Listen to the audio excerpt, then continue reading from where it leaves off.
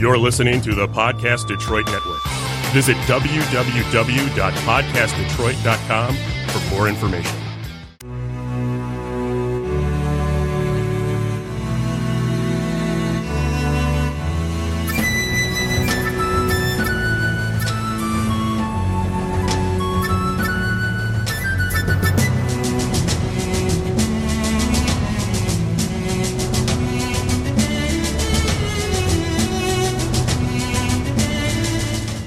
Hello, friends. Welcome to episode 5 of Storyteller Conclave. It's a show all about helping you run your best tabletop role-playing game that you can, whether you're a new storyteller or a dungeon master learning the craft, or an experienced storyteller looking to take your game to the next level. I am Sarah. And I'm Rob. And this week we are speaking a little bit about gaming in the digital era. Yes, moving to, can I say the 21st century? Moving into the 21st century, moving into the future. Yeah. We are living in the future, Rob. And Every day. There are amazing tools available for all of us that just were not there back in... Some that I learned about this week, which blew my mind. Oh, yeah. And others that I looked yeah. at and I said, is that still being taken care of and supported? Yeah. Started making our list for things to talk about, and the list just kept growing and growing and growing. So we'll get there, but we'll let's start with our typical news updates. Yep. So in short, we are still working on the Patreon site. That is one minor thing that is keeping us limited on that one is we are waiting for the RSS feed to finish. Now, we are up on Google Music. You can find us there and subscribe to us, which we would love. We are waiting for the rest of the feed that will tie in with the iTunes and all the other feeders. Keep checking for updates on Podcast Detroit there, as well as our Discord and our Twitter feed. As soon as that is finalized and we get our hands wrapped around that, we will definitely do a shout out to everybody because it will be an exciting day. You will know practically the minute it happens. Yeah.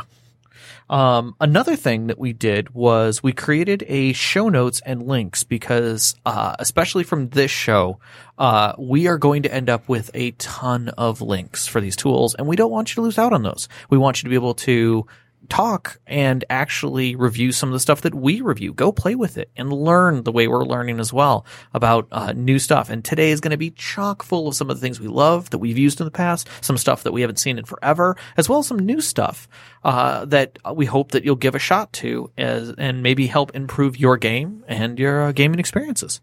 Yep. So go ahead and check out that show notes and links channel on the Discord. If the channel is not updated with the show notes the very same night that we record on Wednesday nights, Just yell at us. It'll probably be up first thing in the morning, Thursday morning. Or just yell at us. But it'll be there, and you can always yell at us. Completely yell at us. We absolutely respond to that. Yeah. So we have a guest, a special guest, A very special guest. an unbelievably special guest. So we'd like to welcome to the show Sean Treppa, who is a storyteller and also, in interest of full disclosure, is also my boyfriend. Yes. You also, for those of you on the Discord, he is our moderator, Heatsink. Yes. He does all the things. He does all the things. And we've invited him to the show today because he's an extraordinarily techie person. Yes. And has delved into firsthand a lot of the technology that we're going to be talking about tonight. So, Sean. Yeah. Hi. Hello, bees. Hello, bees. We, I would like to say that I thought I was technical and did lots of cool and neat things with technology with my gaming. And then I met Sean and went, wow, I am lame. Oh my God, that's the thing. That's what I did when I first met you too. Oh, that's hilarious. Wow, You're not lame. Thank Rob. you.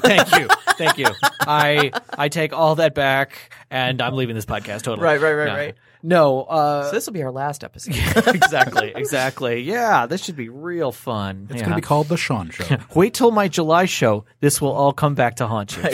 Sean, you just keep what you kill, you know? Nice.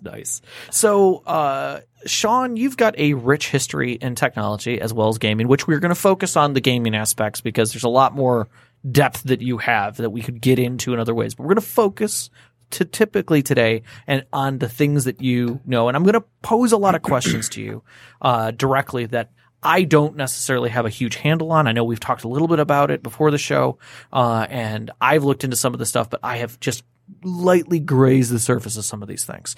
Not because I don't want to, but because every time I I felt like I stumbled into it. So I didn't get very far. So one of the first things that we're going to go to, and for me, it's because I've never actually used these as that, as the tool that they use for, and that is virtual tabletops, VTTs. And I see them online. I see people who go on Twitch and run their games through these things. I've seen a couple of shows actively use them. I've seen people who post on Reddit looking for a GM for my X game system, or like Roll20 or for my Fantasy Grounds, or I'm looking for players for my Fantasy Grounds, and I'm like, okay, do I have to buy things for this? So give us an idea of what a VTT really is and what it isn't. Well, there is a cornucopia of VTTs out there. Some I have never even heard of, and I only found last night. Yeah. But in general, it's just a system or a piece of software that allows you to have a map and can usually control tokens in some manner. Okay, so it actually gives you a surface to play on, and then on top of that might give you some, teleconferencing? Some do have teleconferencing. Okay. The ones that do have internet connectivity that have a server attached, you can do chat and whatnot. Now, these all web-based? Like I connect to them, or are they local software, where I gotta build a server or something?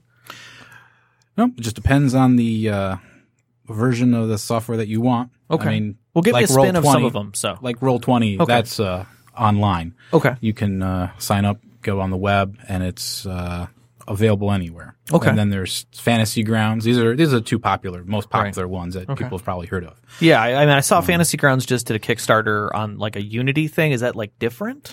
Their Kickstarter, it's going to be exactly like Fantasy Grounds, but they're using it to update their software and become, I guess, match the modern tech that other VTTs are already implementing. Right. From what I was looking into it looks like it adds a lot of features having to do with the graphical representations on maps and stuff like that. It allows you to do line of sight and lighting effects. Oh, so like a fog of war? Right. Very much like a fog of war. And if your character's holding a torch, it will put the proper illumination on in the darkness. And now, are like these that, 3D, 2D? What are we looking at? How high? I mean, this isn't like I'm looking at Baldur's Gate, Right. So it's not a 3D map in your proper sense of a video game or anything like that. Okay. But it's more your traditional top-down grid-based view, much like you would see in, say, a published D&D module. Okay. Where you'd have a grid and you'd have a drawn top-down two-dimensional map that just shows where walls are, where windows are, things like that. Now, am I bringing my own content to this stuff? So a lot of these things have published content in there. Okay.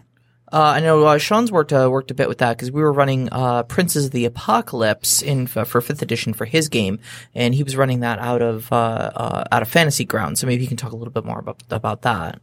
Again, it's going to depend on which package that you grab. Roll20 has licensed content and modules. Fantasy Grounds has licensed content, and you, like Sarah mentioned, you can buy modules and play the game, and everything is set up for you. So you can literally log into the thing and say, I want to play this game, and it'll pull down all the content, all the books, everything I would need effectively to just start playing? Yeah, pretty much. There is usually a little bit of setup. I mean, you have to learn where everything is and how to interact with that software. Are we talking I have to learn Photoshop level of education on these things? No, they usually have all the maps in there for you. Okay. Everything that would be in the book you would buy is either scanned in or redone for that module. So they actually spend some time in adding the content to work with their system. Okay. So you could, when you put tokens down, you can click on tokens and they'll have all the information for that NPC or that player character if you've added it. Oh, nice. Okay. And So it you saves you a lot of DM'd time. this, but Sarah's actually played in the interface as a player too. Okay. So I got a questions for both of you then. So from the DM's perspective, you get a different view than Sarah does when you're running it. You can see everything. You can click on all the things and do whatever you want. Is it turn-based? Is there a control for the measure of the game? Is it almost like you're just playing a digital board game? It depends on how you want to do it. Okay. It also, again, it's varying options. I know since I've used Fantasy Grounds more than most of them, you can restrict whether or not the characters can move their own tokens or have it only the GM or DM move it. Okay. But you can also force everyone's view to your view. So you can set something up, Okay. get it ready, and then say, okay, everyone, you're looking at this now. So everyone would be on the same page, basically. Oh, so effectively you can do like regular role playing where you're just kind of describing things, Yeah. and then now we're in this bar fight. Boom! Here's the bar fight. Yeah, there's a lot of layers of control to it. Okay. Typically, how Sean was using it, and I'm sure we'll touch more about this a little bit later when we start talking about how all these sort of things come together. Yeah. Is more or less just using it as really in the rawest form of exactly what it says on the tin, a virtual tabletop. Okay. So instead of having a lot of people play with like a vinyl mat and dry erase markers, Yeah. well, they'll just draw the boundaries of whatever dungeon they're in or whatever. Right. Or maybe even have terrain set up. Sean was using this with a projector. Oh, wow. And projecting the maps straight from, the actual module maps that were printed and published in the book, projecting those down on a whiteboard, that we were playing with physical miniatures, but the map was right there, and we had the whole grid, all the terrain and stuff of that was just coming out of a projector suspended on the ceiling. So you were literally, it's funny to say this, you have a physical tabletop, Yep. and you're virtualizing Yep. the map, if you will, at that point. So you're still physically all in the same room. You guys don't even have tablets or anything like that. He's just using the technology from the DM side, and you guys can still put your models right on it. Yeah, he was just using it to essentially use a Nice. virtual terrain board, essentially, I guess. Okay. Yeah. Yeah, it was a lot more convenient because then, of course, you can change out all this terrain and whatnot on the fly, and it's a little difficult to actually get your miniatures that are 1 inch to fit the squares right. You have to mess with zooming. Well, yeah. I mean, obviously with the Or you projection, can I can see that. calculate. Yeah, I mean, I'm sure there's some heavy math in there per inch or whatever. Yeah.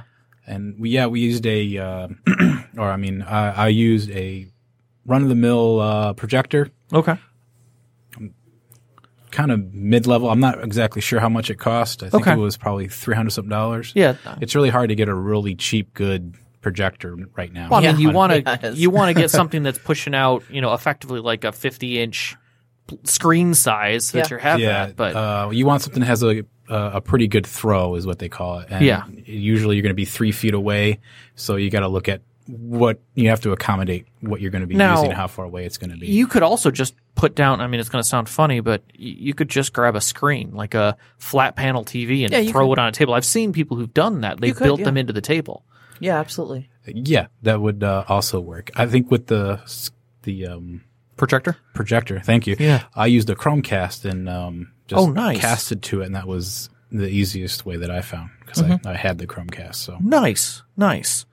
Well, cool. So you guys talked about Roll20 and Fantasy Grounds. Are there other ones that you have personally used or that you like using for doing that? I definitely like using map tools. Okay. A lot of people complain about the interface, but it's just one of those tools. Like if you're a Linux user, it's just doesn't matter what it looks Okay. like. You want to accomplish something. It's a tool, and you don't really care what it looks like. Gotcha. Map tools is in that vein. Okay, And it's like it's really Fantasy powerful Grounds may be tools. like the Apple kind of soft interface, easy to use, whereas Map Tools is like the Yeah. Linux command line. You better know what the hell you're doing or else you're screwed. Ugly in as a- sin, but in a damned if it sense. doesn't do the job. Exactly. Yeah. It basically has a like a Windows 7 like gray interface, nothing fancy, Real basic. but it does what it needs to do, and it's actually more advanced than Fantasy Grounds in some ways. Oh, really? Which is actually why Fantasy Grounds has started that Kickstarter to run in okay. Unity because Essentially to catch up to map tools. Okay. Yeah. Okay. Okay. So those are Yeah. cool. We'll definitely make sure we include links for all those sort of thing. So I'll have to say this in a simplistic way. Give me pros and cons for using a VTT over doing the traditional physical stuff. Like, give me one. I mean, this all sounds great to me. It doesn't sound like there's a con in any of this. Well, I would say if there's one con that I've seen, Okay. and this is again is my experience as a player, Right. and because I've played on Roll20 and I've played obviously in Sean's game where he was running that out of Fantasy Grounds, and I think probably the biggest con is that a lot of times you spend a lot of time fiddling around with the technology. Okay. And it can take a lot more time than really, it would take in just a regular tabletop. Gotcha. Like I could just have a map ready to go and just drop it on the table, and we just put miniatures on the table, and we're ready to go in 2 minutes. But if the technology isn't cooperating with you, or if maybe like the tablet isn't connecting to the projector or something, or you can't get the focus right, or you can't find something or another, or your audio files are going, or if there's any number of fails that you can have from a technological basis that wouldn't occur with just physical media. Okay, that makes sense. Technology just continues to move forward, and it becomes more complicated every year, and that's going to show. Right. And in this sort of setup with a VTT and whatever you're using, the more technology you bring in, the more complicated it's going to be, the more likely you're going to run into a obstacle. And if you don't follow technology and you're not into it, and you're just kind of starting out like, oh, I want to try this because it looks cool, it might be kind of frustrating and stressful. Okay, that makes sense. So it's not for everybody, but for those who are technophiles or people who are comfortable getting into those things or are excited about it, it sounds like it'd be a pretty solid way to step in, but maybe to add on. Or really, if it's your only option too, like the Roll20 game that I was playing in was because the storyteller was up in Muskegon. Yeah, and obviously we're not making that commute. No, from Detroit to Muskegon or anything. It's like 9 hours, isn't it? Yeah, it's something like that. Yeah. So, but didn't have anybody local to play with. Had a bunch of his friends down here in the Detroit area, and so kind of put the call out and said, "Does anybody want to play? We're using Roll20," and that instantly, distance was not an issue. Yeah, and it sounds like a lot of these are very D&D friendly. I mean, are there other systems in these as well? I mean, Roll20 sounds to me like it is a D&D, No, the exact opposite. In fact, okay. I would say it's probably the most system agnostic of the VTTs that I've seen. Okay. There are, dozens, if not hundreds of games. I couldn't give you the exact number, but there are a lot of games, and they all have like built-in character sheets and such like that. So you say like, I'm playing Call of Cthulhu 7th edition. All right. And they go, okay, well, here's your character builder, here's your tokens, here's your everything like that you will need for Call of Cthulhu's 7th edition. Right. And you're just ready to play. Nice. It seems to be a lot of them are game agnostic, as Sarah said. Even Fantasy Grounds, you can choose the game when you start a new campaign. Okay. It gives you the option. Map Tools, you can do anything you want with it. It has I think it has a scripting language that you can use. So you could literally program your own macros. System. Yeah, you can have it do anything and have automatic stuff, and you could build a pretty complex thing that could just do everything for you by a touch of a key. Okay. If you want to get into it. Okay, Sean. Okay, Sean. Okay. So stepping away from the online world, so we're going offline, bringing it back to the table, if you will. Yep. Way back in the day, I tried a projection thing with just using Photoshop. I will say it was marginally successful. But was I there for that? Because I seem to remember. You were there for that briefly. It was in the basement. And I like the idea of using a screen built into a table. For God's sakes, if I could have a $2,000 table with a screen built into it and cup holders and dice trays and all that, I would totally do that. So if anybody wants to send me one, please. We will have the Patreon set up very soon. You can donate. Yeah, we would love to test tables for people. That'd be great. It's definitely on my list of things that I want to do. Actually, there's quite a few people who talked about that. But I think it's on every gamer's bucket list. That you said that I haven't heard of in a long time was you were talking about live surfaces. So give our listeners a rundown of what a live surface is. Well, I guess it would be similar to what we were discussing is the projector or having a monitor. Okay. It would be even more live if it was a touch screen. But you're talking about adding like another $200-something to the screen. Sure. I mean, hey, money's no. We just talked about a $2,000 gaming table. Come on. Right. But having a monitor in your table is definitely fantastic. And, okay. But I mean, like when we're talking about a live surface, are we literally talking about like I take a mini and I set it on the table and now it knows what that is? The technology exists to do that. Okay. But but good luck. So Yeah. this is all going to be like, you know, Right. hand design. Like I'm going to have to go get some code and do this myself. Well, there are, and I think it's built into things like Fantasy Grounds and map tools and such like that. I could be wrong, and I do know that some of the things that they were trying to update with Fantasy Grounds Unity, Right. are to specifically add these sort of things. Oh, all right. I've seen, and I for the life of me, I don't know what software they were using to run this. Okay. But I did see like an animated map, where it was, they had projected a ship that was floating on some water, and the water was actually rippling. That's And badass. the ship was just slightly swaying side to side so that it was, you know, it was kind of giving you that look, but it wasn't shifting where the grid was. So, you know, it wasn't moving out from underneath the miniatures and things like that. Nice. Okay. I saw like a mountain pass that had some trees and stuff like that, and the were grass and the leaves were all blowing in the wind Okay. and whatnot. Okay. This all sounds badass to me. And it was just built on like a 54-inch flat screen plasma TV that was built into the bottom of a table, and they put a sheet of plexiglass over the top of it so that you could, you know, set things on it without ruining the screen. And they were just projecting their live surface to this TV. That sounds fantastic. I could easily see them enhancing that where like your character casts flame spray and fire shoots out from your little tile. Yeah. You know, Yeah. live. I think that there's definitely promise there. I think later on we're gonna have to ask, is it worth it or not? But I think I'm gonna hold off on that because there's a lot to discuss. That's a big question. Yeah. So If Go people are wondering, I think Map Tools does have the technology available to do those sort of things with the macro system that they have in place. Okay. So if you wanted to like cast a spell, you could have it show up when Nice. you cast the spell. Nice. Okay. So I know from my history and from just knowing you, Sarah, that we mutually have a love for minis and terrain. Oh, yeah. And the Yeah. physical stuff in the world. So for years, I bought the lead figurines and the plastic ones thereafter. I know that there are some that I'll never go back to because literally they're leaded, and I am shitty at getting my stuff painted. I will say that.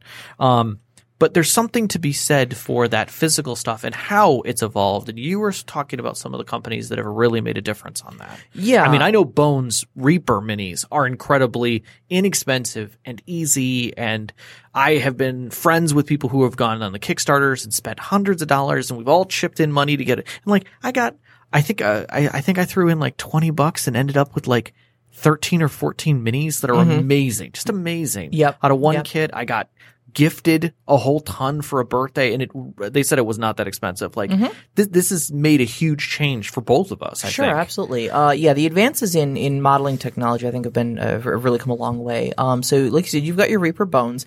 I think Reaper Bones are a great step away from your pewter and lead minis. Pewter and lead minis are the most awful things in the world. Yeah. Go ahead and fight me on Twitter, fight me on Discord. I will go to the mats on this one. It's the hill I will die on.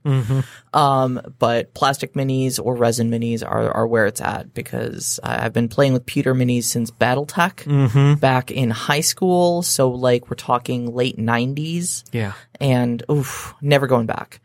So Reaper Bones taking that step beyond there, making high quality miniatures that are cheap. They're plastic. They're readily available. You can find them in pretty much just any hobby shop. But even things like Games Workshop. And I know they come with a real premium on price. Right. But at the same time, they also have really great modeling technology that they've got going for them. Yeah. Their models have increased in detail and quality. It's mind-blowing detail that they put into these miniatures. But again, you do pay a premium price for that. Right. And some of their minis, because it's all really based around their Warhammer IP, Right. Warhammer and Warhammer 40K IPs, is that so it may be difficult to find like a custom mini that you're looking for unless you're Right. playing a Space Marine in your role playing game, you know? Right. I mean, like if I'm doing like something steampunk, there might be something that fits there, but probably not. Or like Yeah. I love 7th Sea and I love that time period and stuff, and it's hard to find period minis for those things. But now we have all these different outlets. I mean, I know at one point, cause I went to Gen Con and we wanted to bring custom minis, me and the guys that were coming, cause we were going to be playing someone else's system. And so we were doing this, and you brought up the fact that we could get them done through like Hero Forge, where you can have them done for you online. Yep. Which I think is great because I loved Hero Forge when it first came out. I was part of the original Kickstarter for Hero Forge and got my first 2 minis, which, by the way, they're great, but unfortunately, I will say this, their initiative went through the roof, and now they build amazing stuff. Oh, yeah. But I loved being able to position, like saying, I want a cutlass in this hand, and I want a bottle in this hand, and I want to have like a lunging pose. And a snarl on my face, and I want to look a little crazy. Like, you can do all of that through Hero Forge, and now we've got like 4 or 5 other companies that are doing this just as good, if not better in some cases, where they want to push that edge of how much you can customize, how close you can get to making exactly what you want. My question, I guess, is, and you get closer to actually purchasing these things and working with them, do you feel that customization comes at too high of a price? Oh, I don't think so at all. Okay. Honestly, for what you're getting. Cause I mean, gaming over the years, we're talking 25 years gaming experience. The number of times I have done the, go online or even back in the day before that existed, go to your local game store or get the catalog, the physical catalog. Right. And look through all the miniatures and just hope you find one that looks just enough like your character, or maybe, they're just right, but they're holding a mace instead of a sword. So, you can clip off the sword from another one and glue it on there or something like that. Bash it together. Bash it together for you, if you're into that sort of thing. But that starts getting into levels of expertise of modeling and such like that. Okay. I would like to point out a little tip and tricks kind of thing. Sure. If you remember those Hero Quest board games, those box HeroClix? HeroClix. No, Hero Quest. Oh, the board games. Yeah, back board in the day. game. Yeah. So there's alternatives. There's a lot of different of those large tile set board games. Like Descent is one that my brother had. Oh, yeah. And I think Dungeons and Dragons actually has like an adventure system board. Yep. But some of those games come with like 40, 60, 70 minis, and they're pretty good quality. Okay. And these games only cost like $35, $40. Okay. So that's a good place to find some minis. And like I said, they're pretty good sometimes. You just gotta paint them up. Yeah, absolutely. And they come with tiles too that you could use for your own game as well. So you don't need to use it for that board game. That's true. Okay. Now, speaking of Gen Con, when we did do ours, you actually printed our minis for us. I did, yes. That whole thing right there, we could go into a day's worth of conversation about it, but I want to get your take in like 5 minutes or less on, do you think that we've hit the right sweet spot for doing your own minis at home? I think we're at the beginning of the golden years of minis and those kind of things for RPGs and tabletop gaming. Okay. Because obviously you can make game pieces for any game with a 3D printer, not just D&D minis. True. So I mean, just like in the industries that they were invented for, it can do a lot for you. I mean, it's rapid prototyping in your own house, which is great because you can do more than just minis with it, which is wonderful. Like, hey, I need this part for my, that's an attachment on my car. As long as it's not heat, I can make it. Yeah, the resin printers have fantastic quality, and they're coming down in price, like an SLA or DLP printer. $400, $500. It's still kind of high. Right. But it's cheaper than, say, like the Form 2, which is like a $2,000, $3,000. Oh, wow. Okay. And it has quality that's on par. Right. I mean, unless you're making jewelry, which is what people were using resin printers for, they would model and make jewelry with a wax type resin. Okay. And they would, cast it after. And burn it out. Burn out the wax. Yeah. But, now it's like an acrylic resin. Okay. And, but yeah, those are expensive, but now they're coming down in price. Okay. Do you think that the cost for printing, the physical cost for printing that you do, cause I know it was like $10 for the STL file, the file to actually do the print. Do you feel that the cost of the printer plus the stuff you need, the resin, I guess, is worth it? To make your own minis? Like, do you make enough of them that it makes a difference for you? Well, that's an odd question because it's basically you have to go into it as a hobby. Okay. It's like, is what you're doing for your hobby worth it? Okay. Like if you're doing a model plane or radio controlled cars, I mean, it's a hobby. Is what you're paying for it worth it? Well, it's worth it to you. Okay. But if you wanted to make money off of it, it's going to be hard to compete with the industrial people because they have, printers that are like $10,000, $30,000 that you can't really meet that quality, and the throughput is going to be lower for you. But, you could recoup some money. Shapeway is a good place. You could make a model and put it up, and people can buy it and they'll print it for you, and then you'll get, whatever you charge for that 3D model. Right. Okay. Fair enough. One of the things that I got into briefly with one of my friends who started me into it. Now I have way too many of it. Was that as a kid I always wanted the dungeon. I wanted a physical dungeon, walls that I could place and do things with. I think we've all seen those pictures online of people with like a 5x8 table just covered in dungeon tiles. Like that right there seemed so awesome to me. And then I started working with like the Hearst molds and the plaster and doing it, and it was so cool to do. And then I realized I had to paint every single one of those. Oh yeah. So that's when you gave them to me? You wanted to borrow them, so that kind of happened. I opened my mouth and said, "Wouldn't it be cool if I had a couple of these?" And you went, "I enjoy know yourself. Just what to do." Yeah, but I could see myself getting back because there is something special about having physical terrain. And sure. I want to get to one of the questions that came in, and this is where it kind of triggered me. Was Technology asked about tools of the trade and how we handle maps, and do we prefer hand drawn or digitally made? Now, for me, I am crappy at artistry. I will flat out say that. I am not an artist. I am not even good at geometry. I did do architectural and mechanical drawing for a while, and I still sucked at it. I had to do it on a computer. So I find like I'll go to places like the Wizards of the Code Dungeon Mapper and just have it build me a dungeon. Oh yeah. Or I'll use Dungeon or Don John, who has a ridiculous number of tools, and I will leave the link and I will come back to this again and again and say, people go there. Because they have the quick build. Like you can build a world from Don John.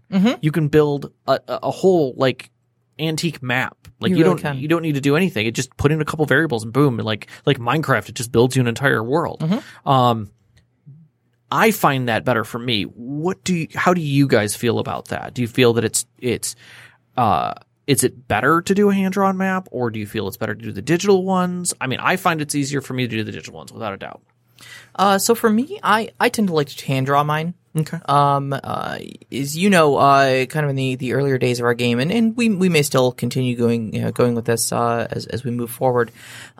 Is using those big pads from like Office Max that have a 1-inch square grid on them. And I think they're designed more for like if you're going to draw a graph in like a business setting or something like that. Right. But they work wonderfully for impromptu drawable maps. Those and in a box of Crayola markers. Yeah, because they're effectively 3M products. You could post them on a wall if you wanted to, because they have little stickies on the back. Yep. So we've been using those, and that allows me to essentially draw my own custom maps. I have them sitting right there in the pad, so I don't have to worry about like the dry erase markers on the vinyl mat, and having to waste your guys' time while we're sitting, waiting for me to draw the entire thing. Right. I literally just pull out this map and just go, okay, well, I drew this last week. Right. You know. What about you, Sean? I kind of like a hybrid method. Okay. Like I'll draw like a world map or a tavern or whatever. I'll draw it out in whatever medium, like pencil or on the computer, get an idea of what I want it to look like, a shape, and then I'll go in and load it into GIMP. And GIMP is a imaging software. No, I love GIMP. I'm with you on GIMP. GIMP is the free version of Photoshop, basically. Basically, yeah. It's just as powerful. Yeah. Unpopular opinion time. I hate GIMP. Hey, that's fine. You can hate it. I grew up on Photoshop. The workflow is different. It is. So Yeah, if you I agree. know Photoshop, but my muscle memory's off. No, that's fair. That's fair. But yeah, I'll scan it in or redraw it if I have to, and then put it in GIMP, and I'll download textures or create my own textures from Google Images or Pinterest, and shape it. He said the P word. He did. I can't stand Pinterest just because maybe I feel like I can't navigate it or something. Ladies and gentlemen, this has now turned into a hating on Pinterest podcast. there is something that Kate's nodding her head over there in the corner. I want to totally try with us. out. I also am on the I Hate Pinterest team. And that's why you're on our team right here, Kate. This is why you're with us. Because we all are bonded over the mutual hate of Pinterest. That's what brings us together today. I'll have to make a note of that. I am technology agnostic, so I have to support everything at my job. So I don't. Look, really if you're not take part of the sides. solution, you're part of the problem, Sean. All right. No one likes Pinterest. All right. Yeah, Anyways, so back on topic. Sorry about that. No worries. No worries. So I'll take images where I can and overlay it and then make my maps look like professional or good as the best as I can with this thing. Right. Something I did think about last night was the Unreal Engine. It's free. And they have free assets of, terrain, like realistic grass, roads and trees and that kind of stuff. So I was thinking you could build your maps using that really quick and then do like a top-down view and then take a snapshot and then use that for your terrain. And then it's going to look beautiful, and it was really easy to do. And it's all free. That is, I've never tried that. Phenomenal idea. Actually. I would totally try that out. I would totally try that out. I'm gonna play around with that. Okay, and, you let me know how that goes. Yeah, put it in our Discord. Let's talk about that. Throw some videos or something. Right on. And we can't really talk about tabletop terrain and stuff like that without mentioning Dwarven Forge. That is true. That is true. Made leaps and bounds strides in I think it's plastic or resin. Yeah. Pre-made, pre-generated, and modular terrain pieces. So the easy. Apple of mini terrain. Pretty much. It kind of is. You're obviously you're going to pay a premium for it. So if you've got money or like Critical Role, a sponsorship, you can just make whatever you want with it. But there are some really good little kits. So if there's holes in what you've got for your tabletop terrain, it's a quick way to fill those holes with high quality stuff. Right. Or 3D print it yourself. That's true. That is true. Mm-hmm. So where does this leave us with tools? Okay, so we've talked about playing the game with minis and with our terrain. We talked about live surfaces and virtual tabletops and such. We need to talk about digital character generation and management. Okay, this is totally your bailiwick. Okay. Like the D&D Beyond is amazing. I can say from a player's perspective, I have never loved a product more. In that sense, that, or at least for 5th edition, because it was so nice to just be able to click on things and not have to go to a book. I love my book. Infuriating that this was not here all those years ago. I know. I think I don't want to jump right on D&D Beyond quite yet. No, there's a few others. I want to kind of start from the beginning. So when I first got started, and these are still very much a thing, is there's a lot of people out there who make PDF files that are editable and will do calculations and such like that. And they look for beautiful. You. And you can find them for all different systems because essentially they're just a live character sheet that you can click on and fill stuff in, all the way from just typing it yourself to it, like I said, doing your calculations all for you. Yeah, and I found a bunch of those on DriveThruRPG, but you can go to Reddit and just search within one of the channels. Sure. Pretty much every game system is going to have a subreddit. And most of those subreddits will have a lot of resources like in the sidebar that'll be readily available for you that you can kind of click on.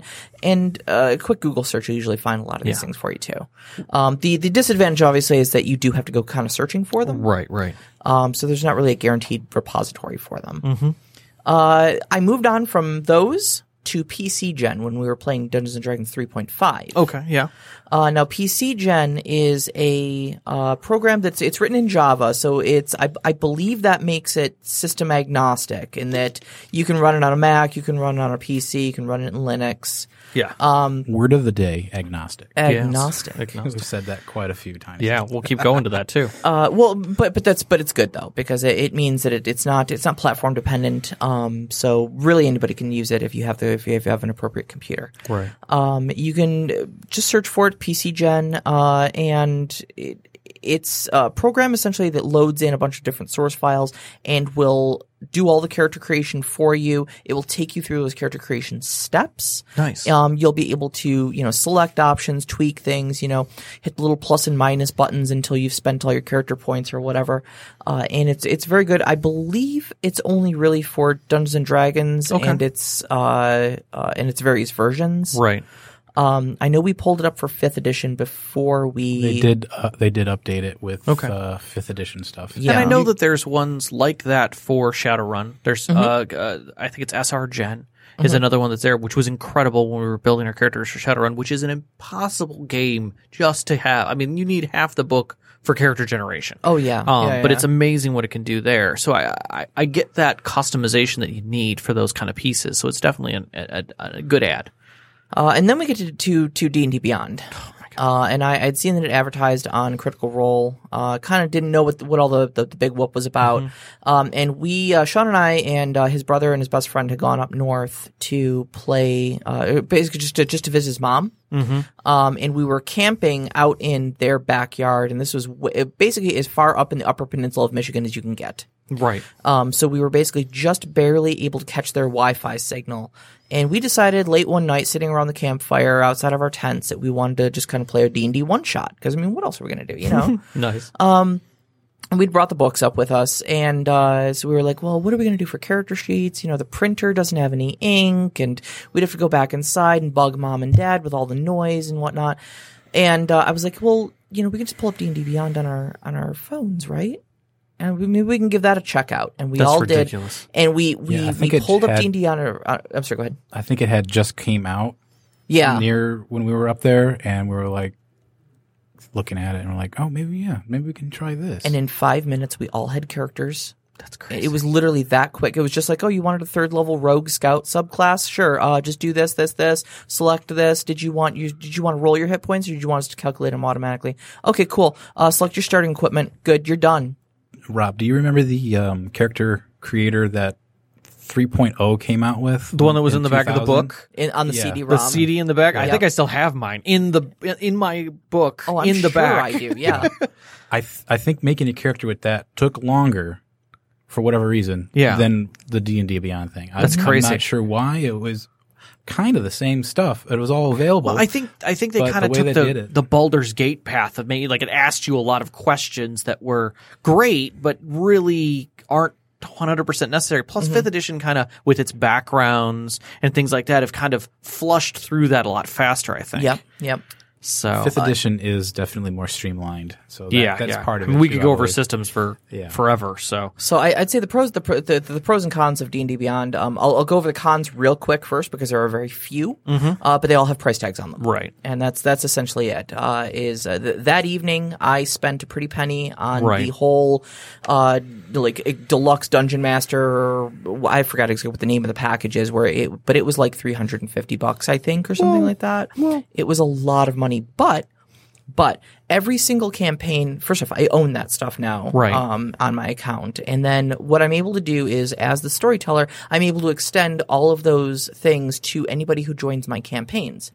So when you're building your character, there are certain things that are free that are basically just your SRD sort of stuff. But if you want anything out of like Xanathar's Guide, or Guide to Everything, or any of the supplements, or the Sword Coast Adventure Guide, or whatnot, you have to purchase those books. Wow. But since I have the big, the big all-inclusive package, all of those things are available, and then anybody who plays in my games, those things are then available to you guys to build your characters with. Which is a huge cost savings. Oh, yeah. Not everybody needs a copy of the book, and you're not trading them around the table when someone's got a question about something. Yep. They are definitely cheaper than the actual physical books. Yeah. So if you can get, away from that, then I think it's a good investment, especially if you have like 3 or 4 players and you play every week or whatever for a long time. Then, they can all pitch in, and it's not so big of a burden. I mean, definitely don't have your GM the only one who pays for it, because it should be a collaborative thing. Right. I don't see why not. Yeah. But and keeping in mind too that all those books are available to you. It's not just access to the source stuff to build characters with. It's available. Like if I wanted to go read through Xanathar's Guide right now, I could do it online. All right. And it's all cross-referenced and searchable. That's fantastic. That's fantastic. Okay. All right. Let's get to enhancing games beyond the stuff that we do, the stuff that we know, the fun stuff, the extra the theatrics, stuff, the theatrics, and we're gonna have to crush through this if we even want to get to our community questions. But I find your theatrics amazing. Like literally, I brought in something that you were talking about or that we talked about before, which is being able to add audio enhancement. Now, we plugged this in, and literally I've got this interface on my tablet. It's pretty simple. Okay. And I can just tap a key, and suddenly we're sitting in an inn. What program are you looking at there? Now, this is Sirenscape. Okay. And I can have laughing. It's like I'm there. Exactly. Exactly. I can then say, oh, almost everybody's gone home. I feel like I should have a beer with. And we just that in got the fire in the background. No big deal. It's a little quiet, you know. It's real easy, you know. There's nothing else. Maybe some people are moving around. And he's doing that with just brief taps on his tablet right now. He's just going through all of that. So. Yeah. I mean, maybe there's a musician who wanted to play for us. You know, I can throw that in, and I love that. And this can just be sitting in the background while you're gaming and make you feel like you're in that scene. Independent volume controls on them as well and such. Yeah, on every single piece of this. And in this that I just did, it's free. This is literally available on their site, and people use this, and I think it's incredible. I mean, you pointed me to sewer sounds. They actually do. The funny one that got me, and there's some joke behind this in the back of my head for one of our listeners, is that the other one that you gave me, which was Tabletop Audio, which is more of a soundboard. I mean, they do have their music as well, but I loved the idea. More based around ambience. Yeah, I loved the idea of having pure ambiance. And now this is where we could have, like, there's a stagecoach. You know, maybe there's a sheriff. I look like I got time for chit-chatting. You know, sitting on that. Why don't you have that playing when we're playing the game and I'm in that fancy carriage that Rob's character bought me? Because I'm a bad storyteller. Oh, you're pretty good. You're definitely good. I hold my own. But this kind of stuff amazes me that we you know, that makes what we used to do and the way we used to describe things to our players and trying to make the world seem real is now so much easier. Now you can just continue the story. Yeah. You don't have to say, you know, as the dust is flying off your stuff, you watch as the stagecoach rickles. No, you can literally just start playing it. Yep. And they can hear it. Takes stuff off of the players' plates as far as what they have to imagine. Yeah. You know, I mean, if you're actually hearing the wind blowing and the stagecoach coming up and stuff like that, you don't have to imagine that. Yeah. It's happening. Yeah. You know? I mean, you're right there. And you brought up last week talking about, or not last week, one of the previous shows, I'm trying to remember what show, using things like, our like live music from YouTube and from iTunes, Google Play, Spotify. There's a lot of royalty-free tracks up there. Yeah. They're really great, kind of thematic, a lot of mood and stuff like that. There's a lot of game soundtracks that are up there. Yeah. As well. I have a lot of like the Elder Scrolls and Elder Scrolls Online soundtrack put into my playlists. Movie soundtracks are also really good. Yeah. And so you can actually really build a lot of really good thematic music playlists. And then I just have mine broken into like peaceful music or fight music, or I've actually got a playlist called Oh Shit. And that's for like, there is a boss battle or an apocalypse or something like that going on. There's creepy crypt music, you know, that sort of stuff. Right. Yeah, and the other thing you can do is if you are crafty enough, there are several free tools out there, GarageBand, Audacity, just to name two of them, that will allow you to create your own audio.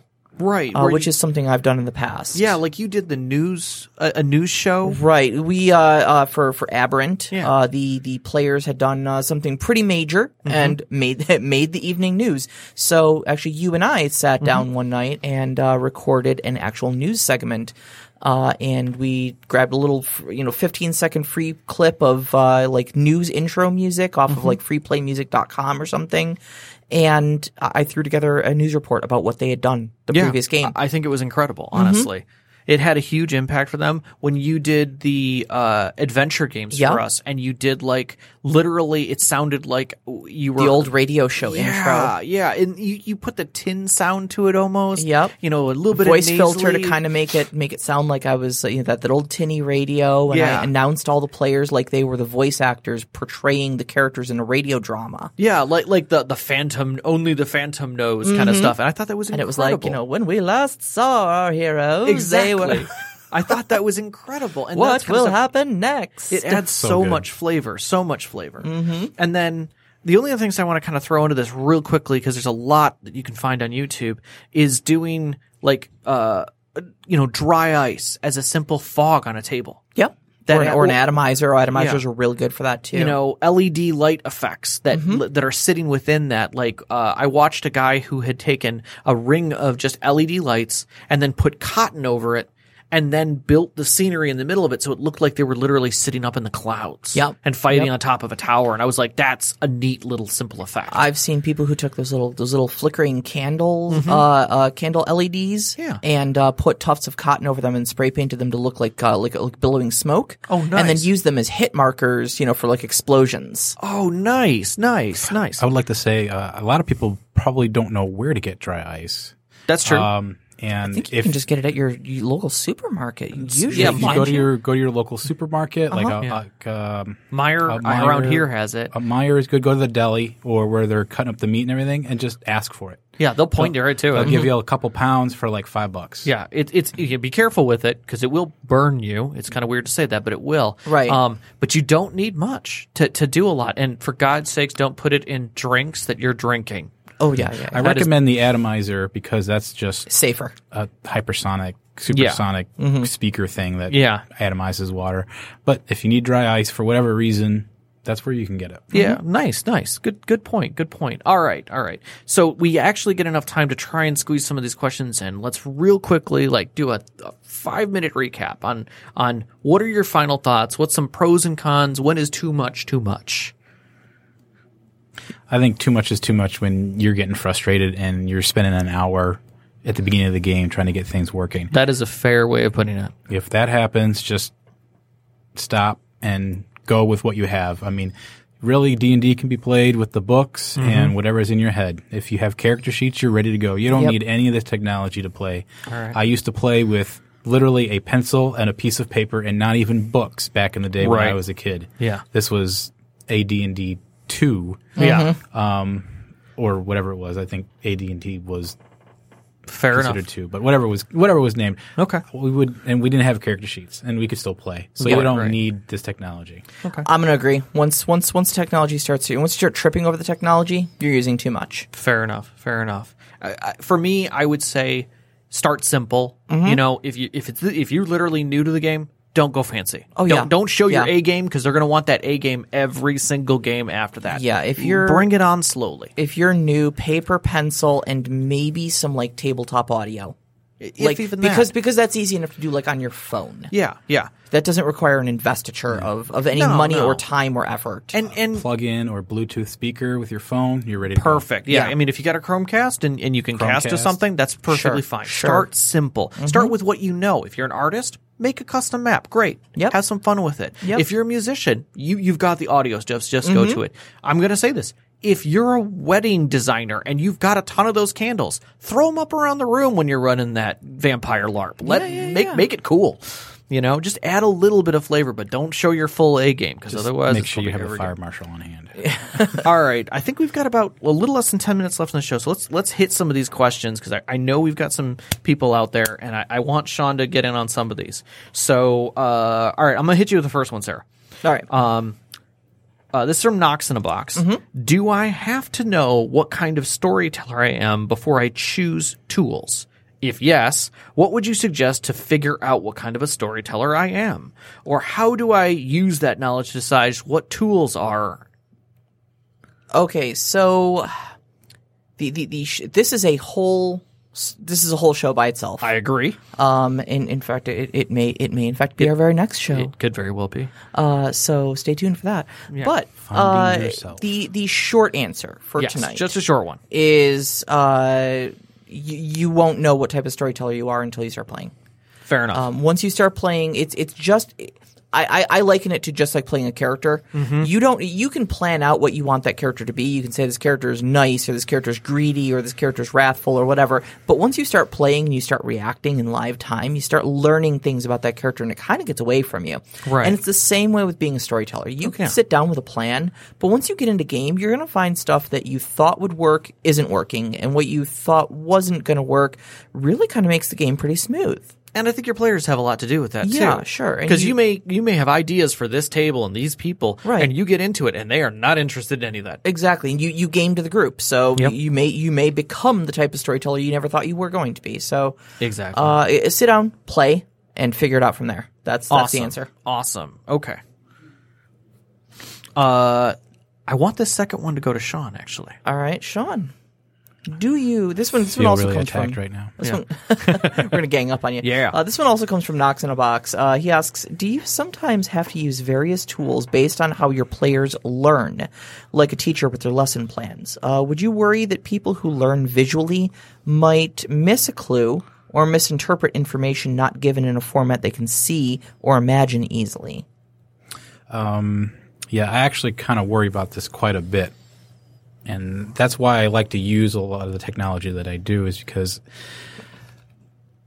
I worry that the players don't see what I see in my head. Okay. And the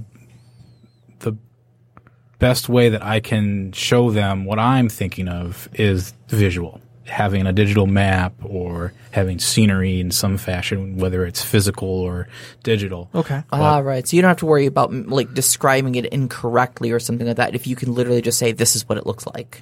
Right. And with the audio stuff that we're doing, you can also have the sounds playing in the background, and then you can just create a spooky or creepy atmosphere, and I didn't have to really say anything. I'd be like, you guys enter the sewers, and this is how it sounds, and then he starts playing, and this is what it looks like, and you have your digital map there or your scenery on the table, and you can be like, there you go. And I mean, it does take away the mind's eye a little bit, but I mean, some people don't have that. Exactly. Some people can't imagine that stuff very easily, and you don't know how they learn. It's got a name for it. Aphantasia, right? You were saying.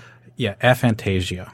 It's the inability to form mental images of objects that are not present. So if I describe to you what a cat looks like, if you have aphantasia, you will not be able to put my words together and form a picture of that cat in your mind's eye. That blows my mind. It's like you know what an apple looks like, and you have the sense of it in your head, but you can't see a mental picture of it. Is kind of how it is. Fair. So it's not like you're blind to the description. It's just you don't have a mental picture, but you have a sense of the object. Yeah, and I think, like, I know I have played games where I've had people at my table who are hard of hearing. Yep. And so sometimes too much stimulus causes a problem. Like if I would have had like speakers up or something like that, and I'm trying to deal with a storm or something, they may not even be able to hear me speak over all of this background chatter. So I think that's something else you have to play to your players as well. So I think you have to learn your players and what their strengths and weaknesses, because they may not know all of them, or they may not have told you all of them. Yeah, exactly. Yeah, and a good example of that kind of understanding or the focusing is, as a guy, if you're driving down the road and you get lost or you don't know what's going on, do you turn the radio down? I do. Yeah.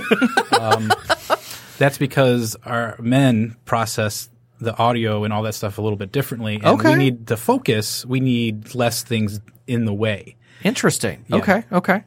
So that also attaches to that question about how players learn. In this case, it's how players can focus or understand what you're trying to do. Fair enough. So if you have like all these different stimuli playing in your game, mostly audio, some people have a hard time focusing. Okay. Let alone, be able to hear certain things. So all right. there's always those kind of things that you have to think about in the psychology. So. I hope that helps Knox. I know we've got one more question I'm going to try and squeeze in real quick here. And that's, how much do you normally have your main campaign fleshed out before you start a new game? Now, there's a lot more in here, and I will say, Draven, you are a weirdo, but you're a weirdo like us. Right, so you're a weirdo, but not because of this question. Yeah, so I'm gonna pause it right there. Simply put, I will say, don't worry as much about the super flushing out everything. We're going to get to a show where we talk about campaigns and we describe the details of it. But in short, keep it simple. Know the drive of your campaign, but work episode to episode. If I'm not doing a module, what I do is the same as a technique in writing is I will have my ending and then I work backwards. Yep. And that's how I'll do a big campaign. I'll flesh out the ending, the middle, and the beginning, and then that's it. If it's a big thing. Yeah. Okay. Typically, I've got my start point, my end point, and then I sketch everything in between, very loosely, and then wherever the party wanders, that's what I start filling in detail and coloring and drawing with hard lines. Okay. I think our engineer is sweating a little bit. And so we are coming to the end of our show. No. Kate does not sweat. She glistens. That's true. She's glistening. So the topic for next week, as you might have guessed, is first-time storytelling tips, how to get started behind the DM screen. Remember, you can find us on Twitter at @ST_conclave or Instagram @ST_conclave and join our Discord. It is in the Twitter pinned page. Come, interact. Put your questions in. Let us talk about them on the show. Want to give a very special thanks to our guest today, Sean. Thank you. If you want to ask me any tech questions or DM questions, I'm Heatsink in the Discord. This is our intro music. We want to thank Beyond the Warriors by Gooey Frog. And our outro music, which you're hearing right now, is Only Our Footprints in the Sand by Mid-Air Machine. You can find both of these tracks and so much more on freemusicarchive.org. Or Podcast Detroit is where we love to do our shows. Come down, see Kate, enjoy. They can be found on Twitter at podcastdetroit.com or just at Podcast Detroit. Again, we want to thank Vicky and thank you, Sean, for joining us on the show and all of our friends who helped us enjoy our games. Please join us next week.